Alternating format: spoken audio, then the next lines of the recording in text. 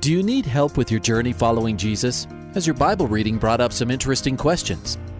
I need a prayer request. Is I've heard pastors talk about you can't get to heaven just with good deeds. I was just wondering what you guys think. Is there a correlation between the seventh trumpet in Revelations as the last trumpet, or is he talking about some other trumpet? Finally, a place to get answers. We're ready to take your prayer request and answer your Bible questions. Call in at 303-690-3000. Let's join Calvary Live right now. Hey, good afternoon, everyone, and welcome to today's edition of Calvary Live. My name is Ed Taylor, taking your calls and your questions. 303-690-3000 is the number, 303-690-3000. Text me at 720-336-0897. And if you're out and about today, welcome outside. We're glad you're getting some air. I'm looking out the window here. It looks a little cloudy in Colorado, but I heard, well, it says it's 81 degrees. I actually haven't been out today yet. I don't expect to be out. Well, I guess I will be out taking out the trash here eventually. But 81 degrees, welcome spring and welcome summer and goodbye winter. Every part of you winter can go away. We are ready for a snowless future. So give me a call, 303-690-3000. The text line is open. It's open 24/7 now. It is open for your prayer requests and your questions during the show. Prayer requests any other time. Show questions specifically from the hour of 4 to 5 Mountain Standard Time. We've got a prayer request we're going to just kick off the show with.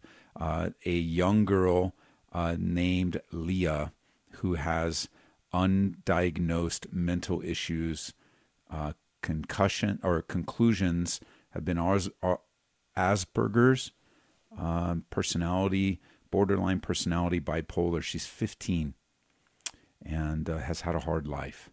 So her grandmother is asking for prayer, and I'm always reminded in the Gospels that whenever someone brought their children to Jesus, he welcomed them, and so daughter, granddaughter, Jesus welcomes Leah to be prayed for. And I was thinking today, looking through some of the prayer requests that have come through, that we are taking people. When we pray for them, we're going into the throne room of grace. And that's no small thing. We might think it is a small thing because we pray a lot, but it's not. The throne room is a glorious, grand, amazing, bright presence of God that would cause us to fall to our faces, face down, that would cause us to cry out, "I'm a man of unclean lips," would cause us to worship in adoration and instantly stun us with the character and nature and the God in unapproachable light. I mean, when we pray for Leah, we're invited to go into, in Hebrews chapter 4, verse 16, it says, "Let us therefore come boldly into the throne room of grace." Let's join together, would you, with me for little Leah, 15, and has just had a very, very hard life. And mental illness is real. It's real, folks. I know many of you know that because you experience it with people in your life or personally. It's a real battle. Just as we were born with broken, sin-tainted bodies, we were also born with broken, sin-tainted minds and brains. It's real. So, Father, we pray for Leah and this critical age in her life, in and out of institutions, and probably poked and prodded and studied and put in groups, group homes, group studies, medicated. Every way the world tries to handle this such a difficulty. I think of the man that was in chains, locked away in the caves. It's just how the world deals with things. Lock him up and get him out of sight. But Leah is well beloved by her parents, by her grandmother, and by you, Lord. And we pray that you would encourage. We pray that you would encourage Leah's grandma, and that you would bring healing into Leah's mind and give her a peace. We know that peace is available from you, and you can bypass, God, the physical. And I'm grateful for that. You can bypass the physical and deal with us directly spiritual. You can bypass some of the limitations of our bodies and our minds, our inability to communicate, or our inability to understand, or our inability to control our emotions. Whatever challenge we might be facing, you're able to get beyond that. We pray, God, that you would do that in Leah's life today, in Jesus' name. Amen. 303-690-3000. Let's go out to Baltimore, Maryland. Sandy's on the line. Sandy, welcome to the program. Thank you very much. I appreciate you taking my call for a prayer request. Welcome. Yes. I called back in October and again later in December about my coworker's son who was diagnosed with having heart cancer. He's 23.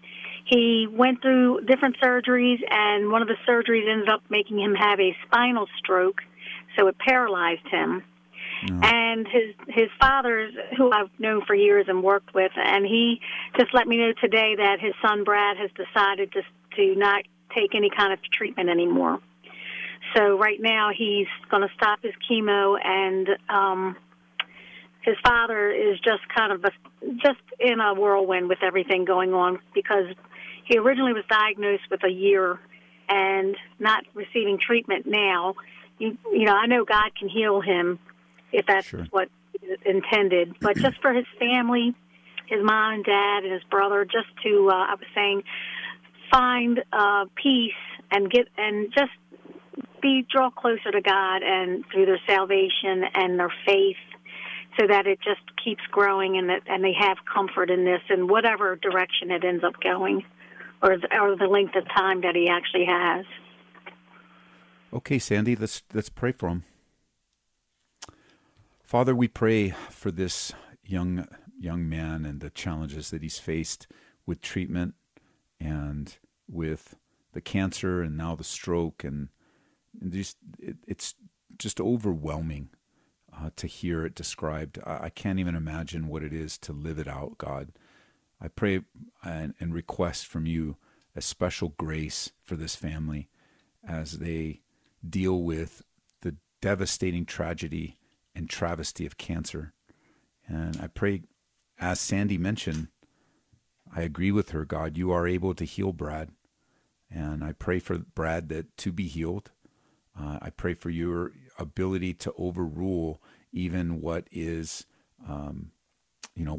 what's considered by man, or even diagnoses, that you can supersede the diagnoses and some of the limitations that have brought on by chemo and just the condition of his body. So we pray for this family and let them even acknowledge at this hour, 6 o'clock in Baltimore, that around 6:09 they felt a sense of spiritual covering, and they felt a sense of your presence, reminding them that you are with them and you've promised to never leave or forsake them. And thank you, God, for putting people like Sandy into their lives, into our lives as good friends, people that will walk the long road with us, walk the long road with this family, to stay close and available and be always mindful in the spiritual realm. In Jesus' name, amen. Thank you. Thank you, Jesus. Amen. Thank you so much. Appreciate Sandy, it. Have a good night. All right. Bye-bye. 303-690-3000 is the number, and we have open lines. I would encourage you to take advantage of them if you'd like. 303-690-3000. There's a lot of questions, a lot of thoughts, a lot of prayer flowing through our homes, even as the safe at home or quarantine or the stay-at-home orders are starting to be lifted. A little bit of drama in different places, a little bit of overreaction in different places, and up and down, open and closed. Quite the challenge. I'm praying for all you churches, especially on the East Coast, that get to open up for services this weekend. Churches, bless you guys. It's a privilege to gather together, so I'm glad you get that privilege. I know other states, not just on the East Coast, but up on, like Montana, didn't have any restrictions. I think there are some changes going on in Idaho that they can meet a little bit sooner. But then over in California, you've got the beaches open, and now there's a drastic closure of beaches, and churches are mentioned, but they're mentioned last. And I pray for wisdom and acceleration of all these decisions, because the church wants to meet, and it is a major part of the life of any church family, is to fellowship together. Remember, in Acts chapter 2, verse 42, you have the church continuing steadfastly in the apostles' doctrine, in the breaking of bread, in prayer, and in fellowship. Fellowship is that Greek word koinonia. It means literally to share in common. And the essence of fellowship is that there are people together. And fellowship isn't two believers coming together talking about football. Fellowship isn't two believers talking about selling essential oils. True koinonia fellowship are believers coming together in the Lord, talking about things of the Lord, enjoying things to the Lord, and fellowship is rooted in the Spirit. And that's an important part of what fellowship looks like. So getting together is very important, and we look forward to it soon. 303-690-3000. All right, let's move up to Fort Collins now. Tyler's on the line. Tyler, welcome to the program. Thank you. How's it going? It's going great. What's going on? So my fiance, she's been struggling with a meth addiction for quite a while. Okay. About 10 years ago, it kind of started. I've known her for about 7 years. We've been engaged for about 6 of that. And through this time, she hasn't done it at all. About a year ago, she kind of stumbled back into it through some friends she knew. And actually, I guess 2 years ago, she started doing it. And for the last year, she's been clean, hasn't done it at all, but been very open with me about everything. And just this morning we were talking, and she was telling me that she can't stop thinking about it, even though she doesn't want to do it, and she's very aware of like the damage it's had on her life and all the people around her. It's just, she has some back pain, and she said that whenever her back starts to hurt, she starts thinking about it, and as much as she wants to not think about it, those thoughts are still there. And we prayed about it together even this morning, and so I heard you guys talking, and I was like, I might as well reach out and get some more people praying for her. Well, let's do that. That would be awesome. Father, I pray you would break the chains of addiction in this woman. I know that you're able to do it. I know that I know not only can you, but you will. And I pray by the power of your Holy Spirit that you would break the thinking patterns of this woman, that you would break the feelings that she has, the draw of her body and her mind, and how intertwined they are when it comes to drug addiction. And I also pray for the decisions that she makes. I think of what your word says, God, and Jesus, you taught us, you said, if we present ourselves to sin, then we become sin's slave. And if we present ourselves to righteousness, then we become righteousness slaves. So I pray that into her life, God, that there would be a dedication of her mind and her ability to make wise decisions. And also that she wouldn't minimize them, like just thinking that it's no big deal that she's been sober for a minute or sober for 5 minutes, or she's resisted that thought, even though she gets the same thought 100 times in a day or 100 times in an hour, as you're training her and teaching her to live soberly and righteously in this present age, that she would celebrate God, celebrate the absolute excitement that comes with your victory that comes moment by moment. And so I just pray that into her life, God, that she would enjoy the victory moment by moment. In Jesus' name, amen. Jesus' name, amen. Thank you. Thank you. And I want that emphasized with her. I think she feels a little hopeless, the way you're describing it. I believe you and I believe her when she says she, doesn't want it. She recognizes how much damage it's done, for sure. But you get wrapped up in it all.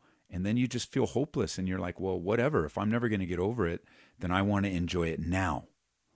And you know as well as I do, the now ends up leading to, it ends up being really bad. Now becomes now is a long, long time. And, but the victory day by day is super powerful. And I know that she can be encouraged with that. I really appreciate that, and I will definitely continue to encourage her with that victory as best as I can. I thank you for the prayer. Thank you very much. All right, bro. God bless you. God bless you. Have a great day. Bye-bye. 303-690-3000. Man, just so the amount and the weight of addiction is real. And you guys battling addiction right now, may the Lord keep you, may the Lord strengthen you, and may the Lord deliver you. For me personally, I have been sober for 29 years by the grace of God, and I'm grateful for his sobriety and his strength. It's certainly not something that I could do on my own, certainly not something I could deliver myself from. It was a hopeless situation in my life, very much so.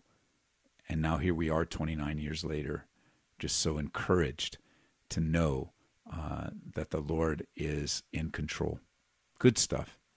All right, let's move over to Arizona. Felix is listening in Surprise, Arizona. Felix, welcome to the program. Hey, Pastor. Good afternoon to you, sir. I was just calling just to seek out some prayer for a brother and sister in Christ that recently moved within the last month up to Thornton, Colorado. Okay. Yes. And just praying that they find a good Bible believing, preaching, and reading church. And they've been ever since I got saved 12 years ago. He's been like a disciple maker for me, and that's good. He's a Blue Line family as well. I'm retired LEO, and I was at the World Trade Center. He lost a son in the line of duty down in Phoenix back in 2016, and they just moved up to Colorado to be closer to their daughter. And really, just man, we always chit chat all the time online, and just wanted to get some prayer and see some brothers and sisters up there will come around them. And they're really outgoing people, so I'm sure they won't have any problems making brothers and sisters friends up there in Bible studies, but just that they're able to tap into a good church up there. Okay, let's do that. Lord, we pray for Dave and Judy as they move here to Colorado. And I know I have quite a few friends up in Thornton, great pastors and churches up there, that you would help Dave and Judy find that right church, the one that is precisely exactly what's being looked for, what's needed in their life. Not only what's needed for them, but God, where you want to arrange and place Dave and Judy for the purposes of your kingdom. What church do you want them in? What body of believers are they needed in with their gifts and their talents and their personalities? And we often look at churches, God, what do we want and what are we looking for? And I'm grateful that you've given us that. But more importantly, what are you looking for, God? And where do you want us to plant us and make sure that we're in the place where we'll bear the most fruit? And I thank you, God, that Felix has a great respect for them. And I pray for Felix to do the same thing with someone else that Dave and Judy did for him. In Jesus' name. Amen. Amen and amen. Thank you, bro. Hey, have them contact me. Or you can go on our website at calvaryco.church. We have some recommended churches up in the Thornton area that are really good. Westminster, Thornton, Broomfield, up in that area. Yep. Definitely. All right, man. God bless you. Love you, bro. Take care. Bye-bye. 303-690-3000. Here's a text coming in. I wonder why Calvary churches aren't opening their doors as long as they're ushering in people to sit accordingly. If churches can have people under a certain limit, can't Calvary do the same? Just wondering the logic and thinking behind that. That's a great question. Right now in Colorado, the number of people is 10. And so for a church like ours, we would have to have 350 services of 10 people each or so. And here's the logic. And I'm glad that you're asking the question the way you do. The logic is that whatever opinions there may be when it comes to this particular virus, we know the damage that it's doing, and we know that temporarily cooperating with the local government is a positive thing, not a negative thing. And church hasn't been canceled, and we haven't, what has been limited is our gathering together in one place. But the reality of why we're doing it, the logic behind it, is that going online, serving our city for the foreseeable future, is a decision for the welfare of our city, and we are cooperating with the safety standards of our city and really of our state. And we are working hard behind the scenes. We were even talking about it yesterday, about making everything safe when the numbers do increase, making everything safe for all of the different layers, from the walking in, walking out, to sitting in the sanctuary, to where the children are, what the bathroom situations might be, and the need for us to cooperate, to keep things in a place of honoring our governing authorities. And of course, that honoring of governing authorities does have a limit. And as a leadership, we haven't sensed that we've come to that limit yet. If we did, if the limit ever extended to the point where we obey God or man, we'll obey God.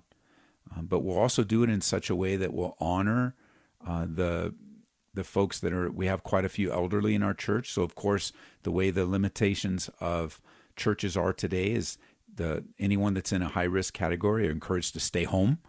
And so right away, many in our church are going to stay home. But the logic is right now, Colorado has a limit of 10. That's the limit. And we are going to continue online. We reach many, many, many people online. I know it's not ideal, but we're often brought into situations where it's not ideal. And I don't like it personally as much as the next person, but I don't run this church on my personal opinion. I don't oversee this church on my personal opinion, but collectively with leadership, we make these decisions that would honor the Lord, honor our community, and those are the two guiding principles. So I can't speak for other Calvary churches, Calvary chapels, although I know a lot of them, and sometimes even Calvary churches or Calvary chapels disagree on these types of things, and that's perfectly okay. That's the beauty of the body of Christ. The beauty of the body of Christ is there's unity and diversity, and we don't have to agree on everything. And we don't have to agree on everything the same way or the same thing.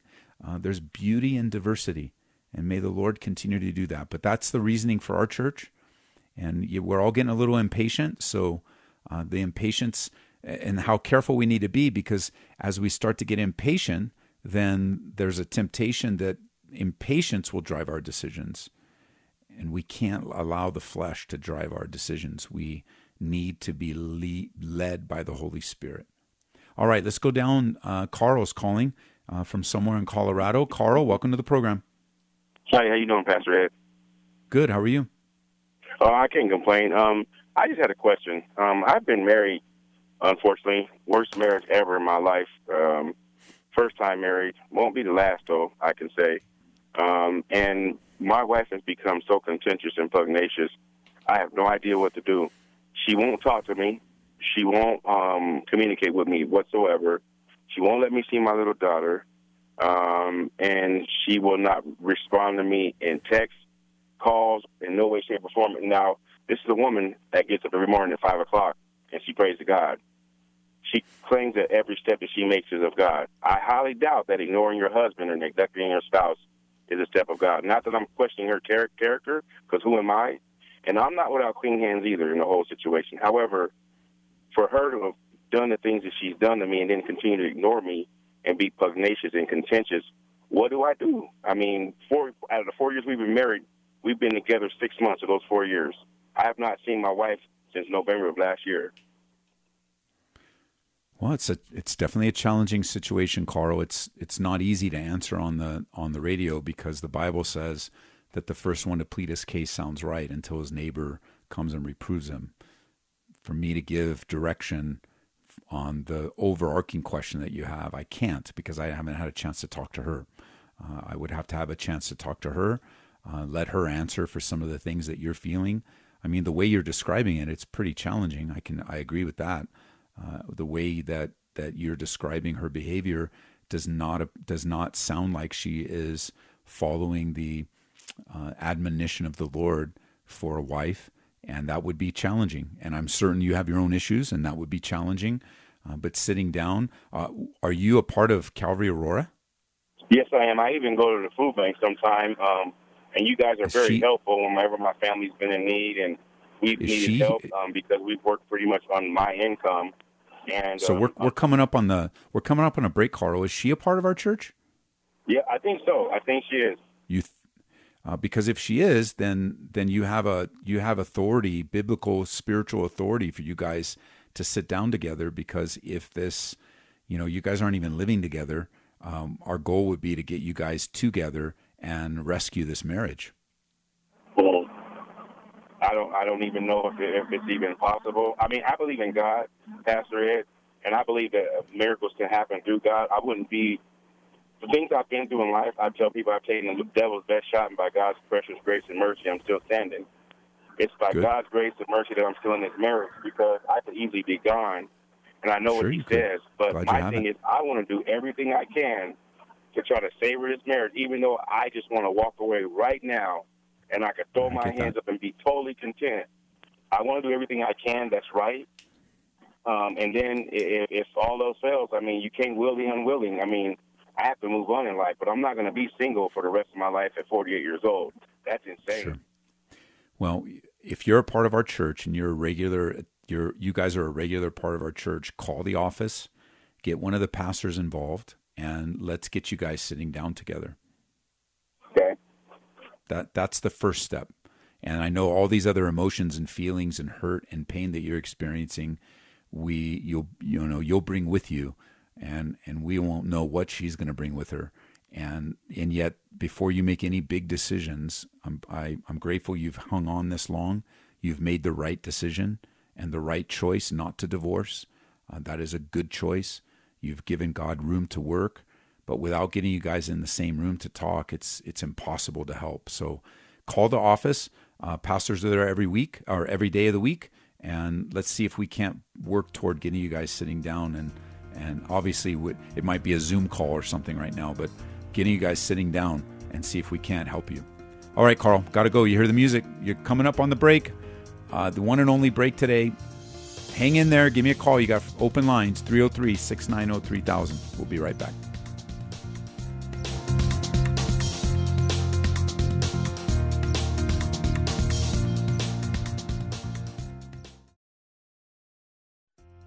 Welcome back to Calvary Live. Give us a call at 303-690-3000 or text us at 720-336-0897.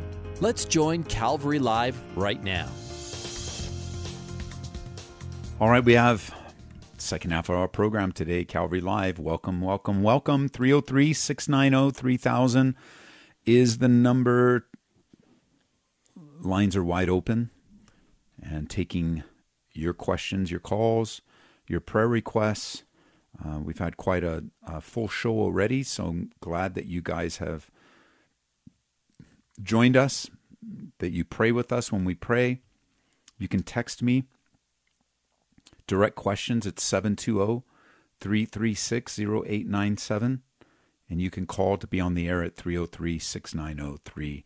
3000. I want to remind you guys that this weekend, starting Friday night at 7 p.m., we have an online men's conference. It's being put on by Rocky Mountain Calvary in Colorado Springs, but because it's online and free, anywhere around the country, around the world, if you have the time right, you can join us. It's a 3-session men's conference. The topic is Seeing Clearly. Friday night, Pastor Eric Cartier will be kicking it off at 7 p.m. Then we'll wake up Saturday morning at 9 a.m. with Pastor Al Pittman. And then I'm going to be closing out the conference Saturday at 10:30. That's this weekend. And the neat thing is, or the interesting thing is that for the conference, you're going to tie into each individual church's live stream. For example, Wednesday, I got all these days. Let me slow down, Ed. Friday night, you're going to be connecting with Rocky Mountain Calvary's live stream. Saturday morning at 9, you're going to be connecting on Al Pittman live stream at Calvary Worship Center, also in the Colorado Springs. And then the last session at 10:30, you'll be connecting here at Calvary Church, calvaryco.live. That's our live stream. You can do it in anywhere we live stream, Facebook, YouTube, any of that. However, it's free, and we're going to be sharing on the significance of seeing clearly the way the Lord wants us to see.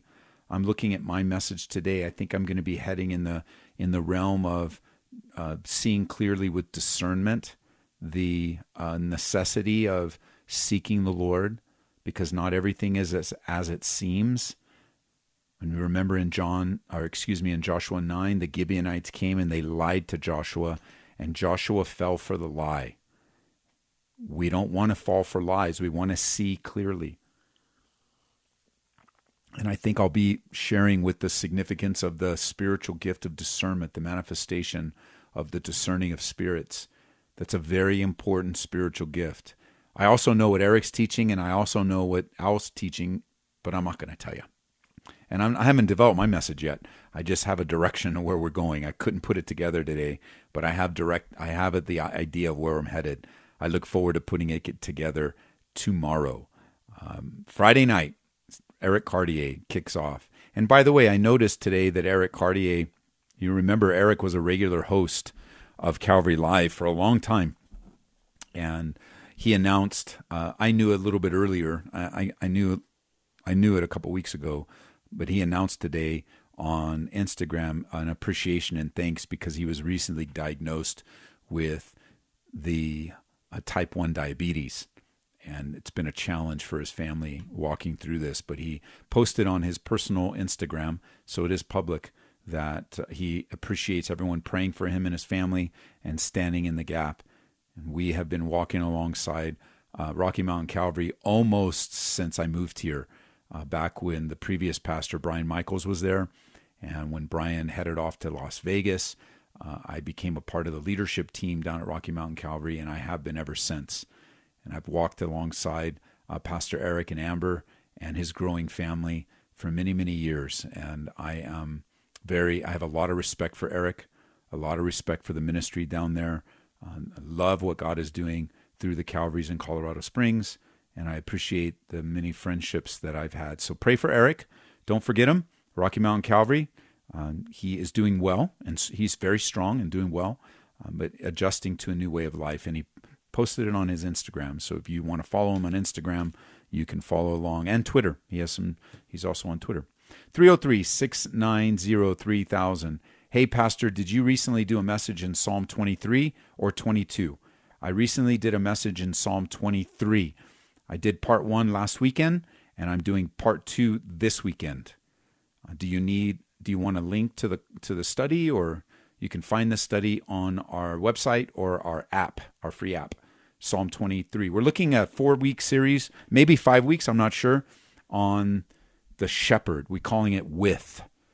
And at a time like this, how important it is that we learn to be with our shepherd, to hear his voice, to not be a hireling, but to be fully committed to serving Jesus with our lives, not to run away and leave the sheep vulnerable. It's all in chapter 10. We'll get there as soon as we finish Psalm 23. but learning how to be a good sheep and learning how to be good under shepherds ourselves. And that's not reserved for a title. That's not reserved just for pastors or even assistant pastors or elders or spiritual leaders.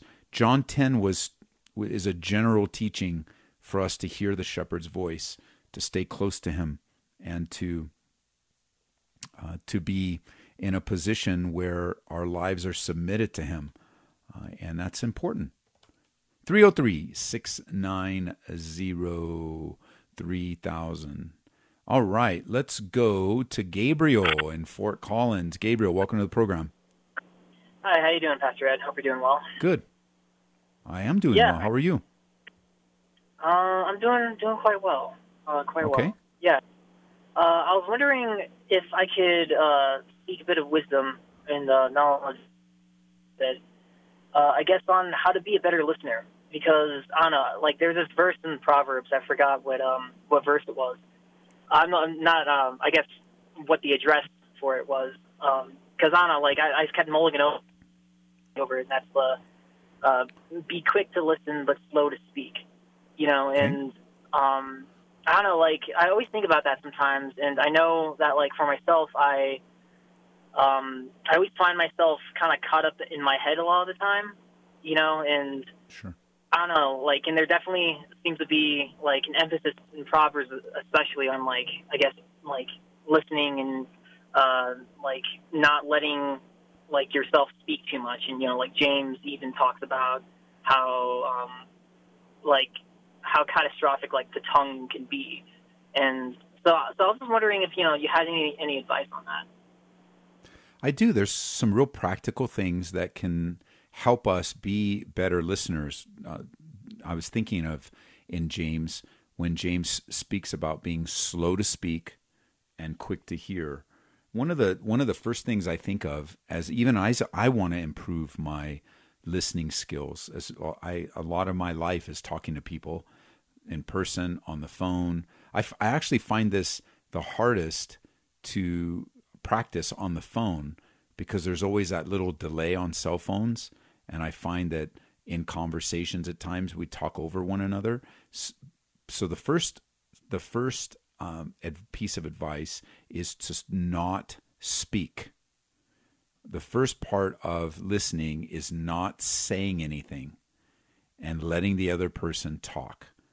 And while you're at letting the other person talk, of course, another tip is to pay attention to what the person's saying, not to what you think the person's saying, but to actually what they're saying.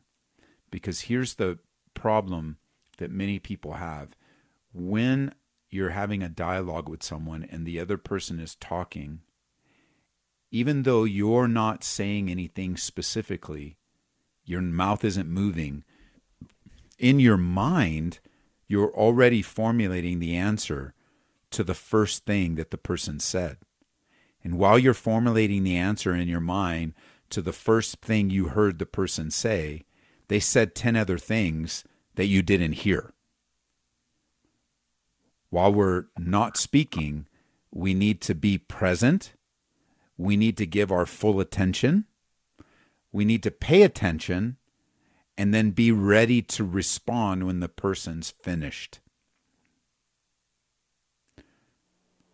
You with me so far?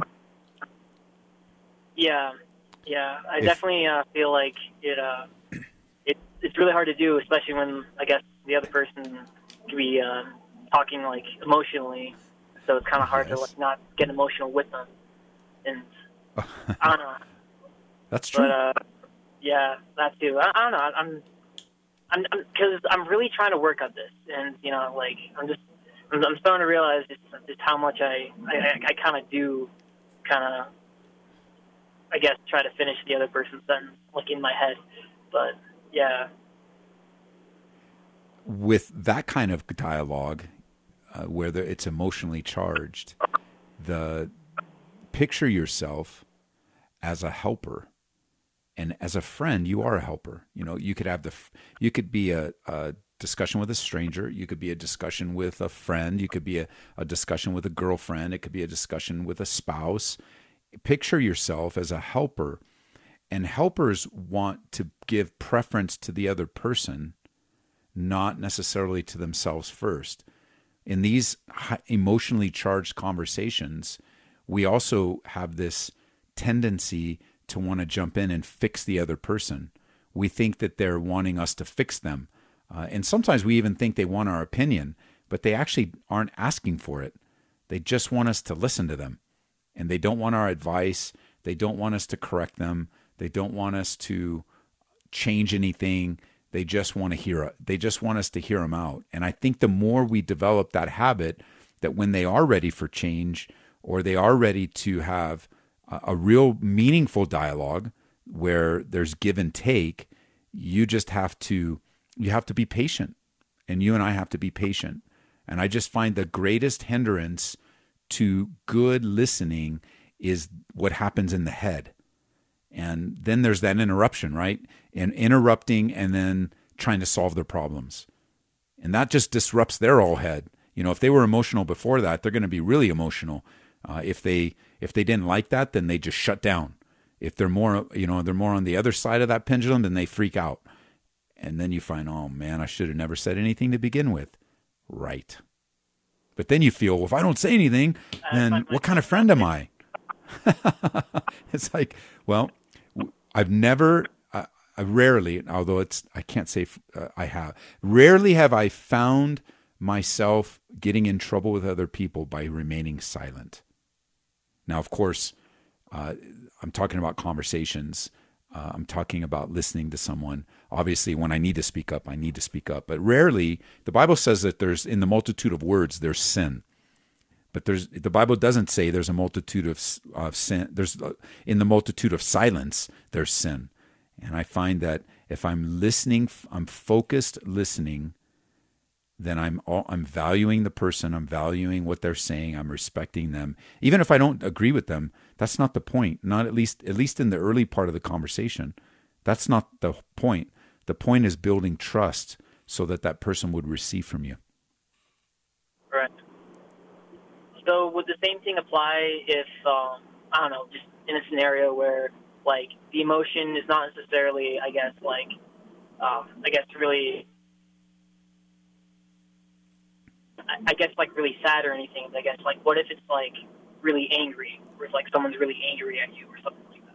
Would the same thing apply? It would, except that, obviously if it's escalating into something that's just out of control, the person that's in control needs to put a stop to it. But here's a tip. Here's something that's very helpful, and you can learn to do this. And it speaks tremendously to the other person, whether they realize it or not, especially in the anger. I'm glad you picked that up. Wait for them to pause, and then ask them a clarifying question. And it would say, it would say, Gabriel, I think you're an idiot, and you're never there for me, and I really needed you Friday night, and I hate your guts. And you would pause, he or she would pause, and then you would say, okay, so let me just make sure I understood what you said. Something I did Friday night really hurt you.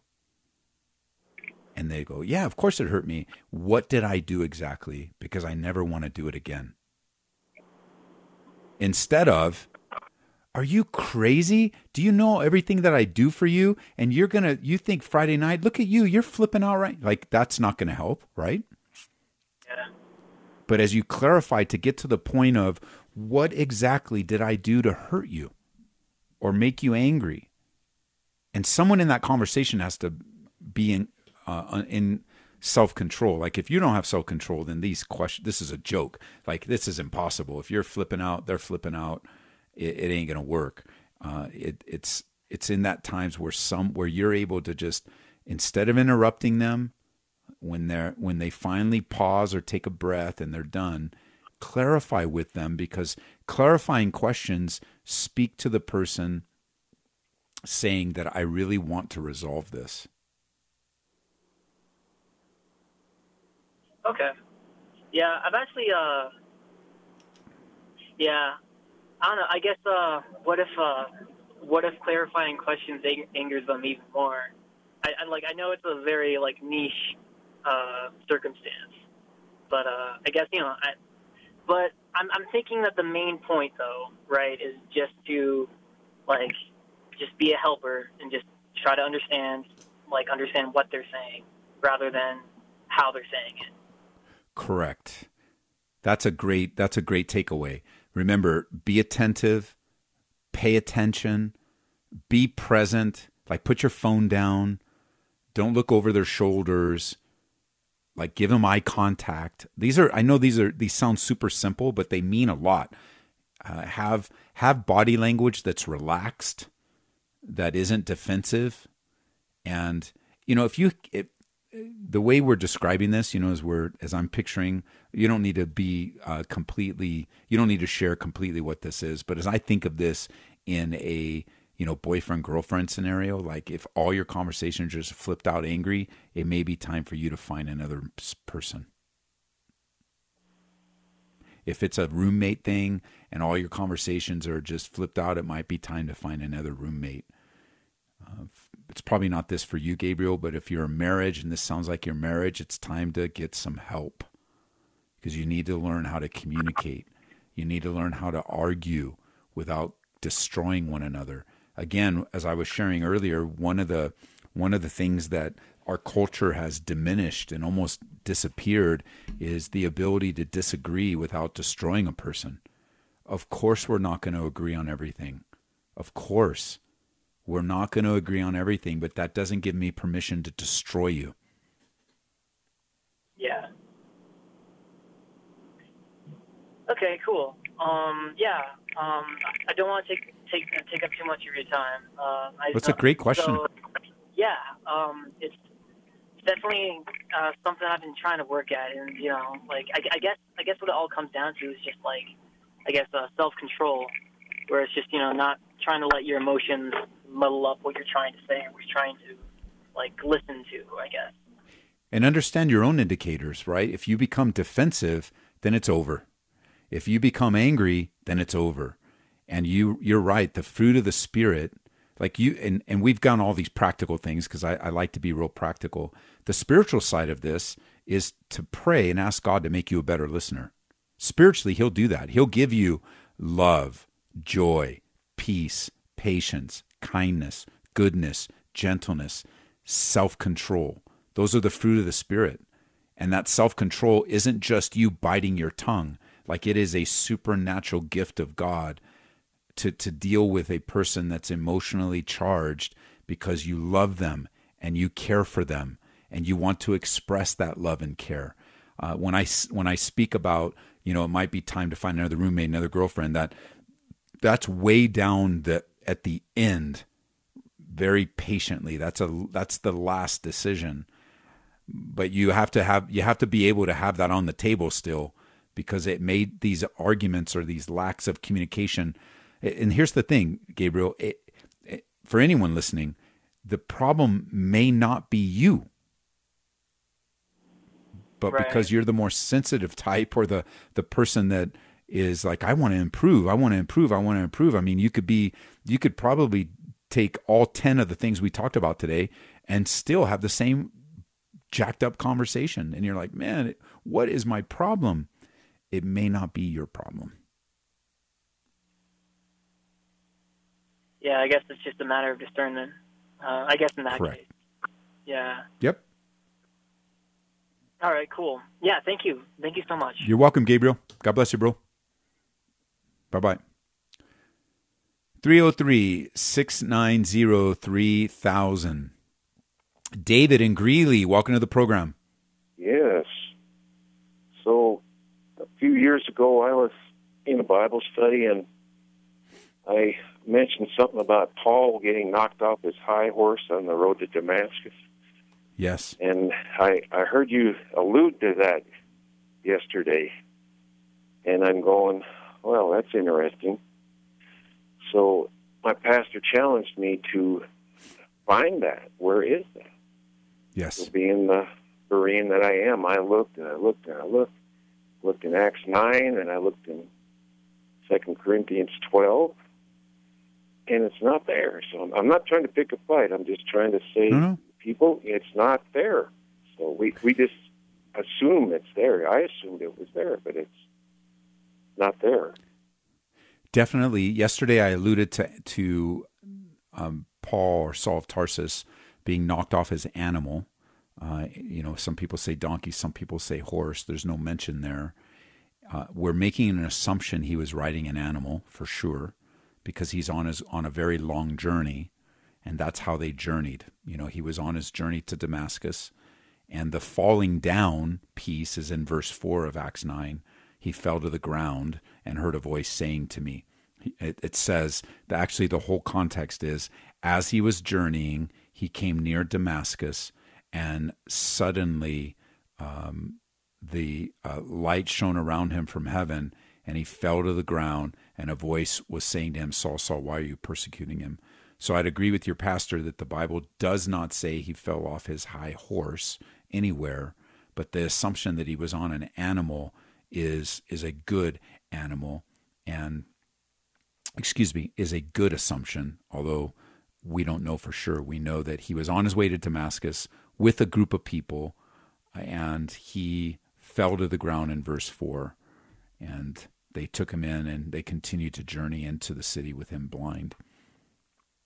I don't have a problem with that. It was my problem to begin with, because I heard other people say that the high horse or whatever was pride.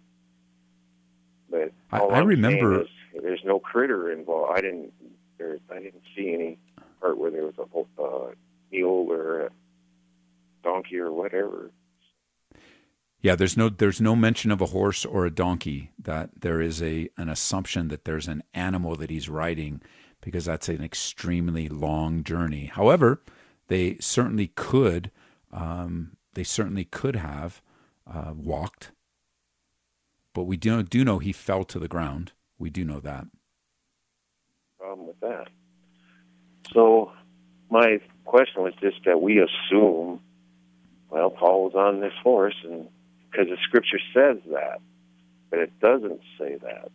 So you're right; it doesn't say that. That's all my point is. And I learned there's quite a few that things. day.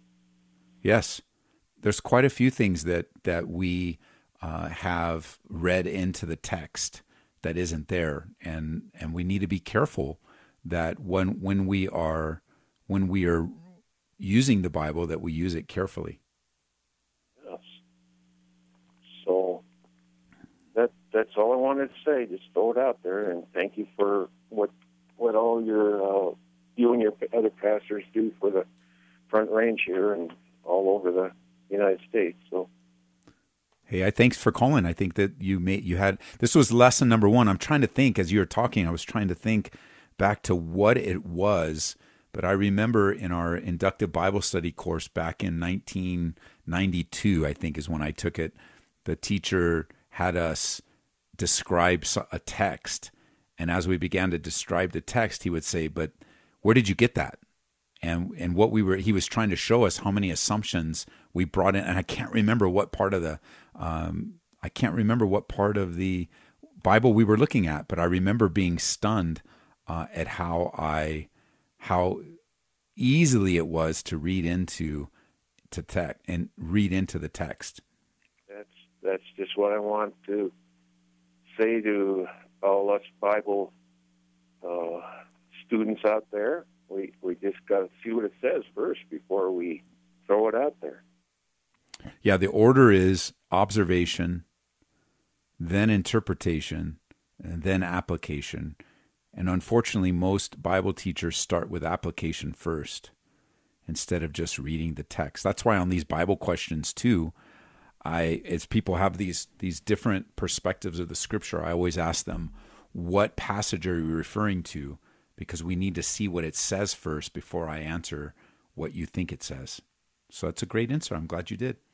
Thank you. And then a lot of people, they don't know where it's about somewhere in the Bible. Well, that's me, I did, Yeah, sometimes I can find it for them, a scripture that they've taken out in their mind. But if they can't give me a text, then it's hard for me to answer their questions. Thank you. Thanks, brother. Bye-bye. 303-690-3000. Looks like we're going to move on to Grass Valley, California. David is on the air. David, welcome to the program. Yes. Hello, Pastor Ed. This is David. The last time I spoke with you was about 4 years ago when my son passed away. I'm sorry. I used to go to Calvary Chapel Aurora when I was, dealing with the liver transplant issues. I back remember. Years ago. Yes. Yeah.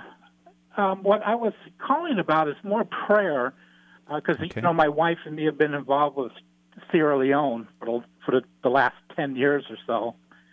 In this coronavirus situation here, at least we can meet and fellowship online. But in Sierra Leone, they're also going through that the same rulings, we're dealing with, but they don't have the means to really meet online. Our communication is much harder. They can't be in groups of people as well. So I'm just praying for the ministry in Sierra Leone, and also that this coronavirus thing will open the doors up so we can bring some of them out here, or us going back there in the near future. We try to go there every year or two. So just prayer for the ministry in Sierra Leone. Let's do that. We'll close out the show with that. Father, I pray for the ministry in Sierra Leone and the needs that that are there, that this whole pandemic has been challenging and the situations have been challenging. I pray, God, that there would be a preservation of the work there, that not only would it be preserved, but it would be multiplied, that the work would continue unhindered, and that even in the challenges would reveal tremendous new open doors and new ways of doing ministry and new ways of being able to serve and reach out and evangelize and disciple. And I thank you, God, even as I think of David, the miraculous work that you've done in his life, the miraculous transformation of his body with the transplant. And we are grateful, God, for your sustaining power and your sustaining work in our lives. In Jesus' name, amen. Thank you, Pastor. God bless you, David. Good to hear from you. Yep. Okay. Bye-bye. Goodbye. Hey, and David, I just want to let you know, I looked up a commentary real quick. The other David from Greeley, and one commentator says that he was walking, and that Acts 9 doesn't say that either. So great insight. You're going to make me think about a few things tonight. Hey, tune in tomorrow night or Friday night for the men's conference. More information is available on the men's page at our church website, calvaryco.church, and also at rmcalvary.org. You've been listening to Calvary Live. Tune in next time for prayer and God's Word.